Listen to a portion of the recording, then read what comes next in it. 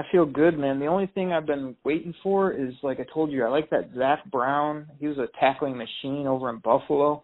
I'd really like to get another outside or inside backer that was young but also really was a physical, maybe a guy that could make the calls too. We really don't have anybody that,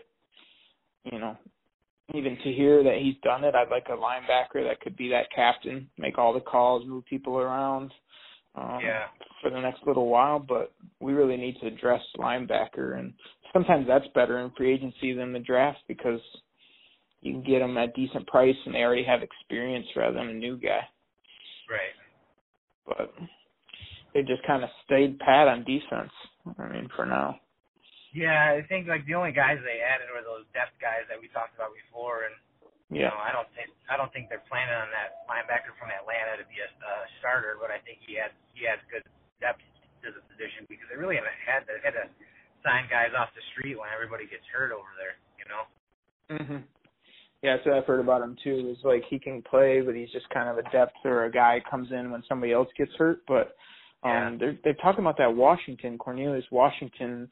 That they loved him coming out, and then I think it was the Bears turned him into like a big 3-4 defensive end or defensive tackle and bulked him up, and now he's slimming down and he's got some explosiveness. So I've heard some good articles saying, don't totally sleep on him. Not that he is an every down 15 sack guy, but not that he's a total scrub either.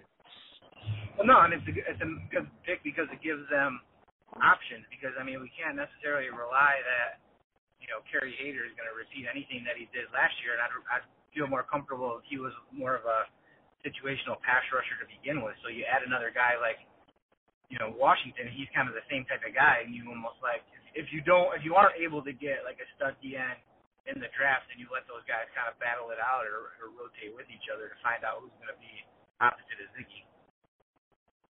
Yeah. I wouldn't sell Hyder short, though. I kind of like his game. He's a smaller guy, but a lot of hustle, production. That's one of those guys where we do want to push him down, but, maybe he is a compliment to Ziggy. I don't know. I don't think he's a one-year guy. I think you're going to see him be productive again this year, but, I think we do need a physical, guy that could be a all-pro, on our roster, but that might take a couple years. So Kerry Hyder might be that guy on the other side. Possibly. I had always hoped that Devin Taylor was going to be that guy. He was a middle round draft pick and he had the right size and stuff, and he just never. He has endless amount of opportunities and could just never, put consistent. He would have one or two great games, and you're like, okay, this guy finally gets it, and he just wouldn't be consistent over time, and that just got, Right. I don't know where he signed, but I had heard they kind of moved on, and I'm glad because, like you said, he never totally got it, but he also, every time he'd be interviewed, I'd be like, man, this isn't our defensive end. He was always kind of goofy with blue hair and didn't ever seem to care. It's like we need a nasty football player over there. Even what's his name from Tawas and West Branch or whatever his name is, the Zettel kid.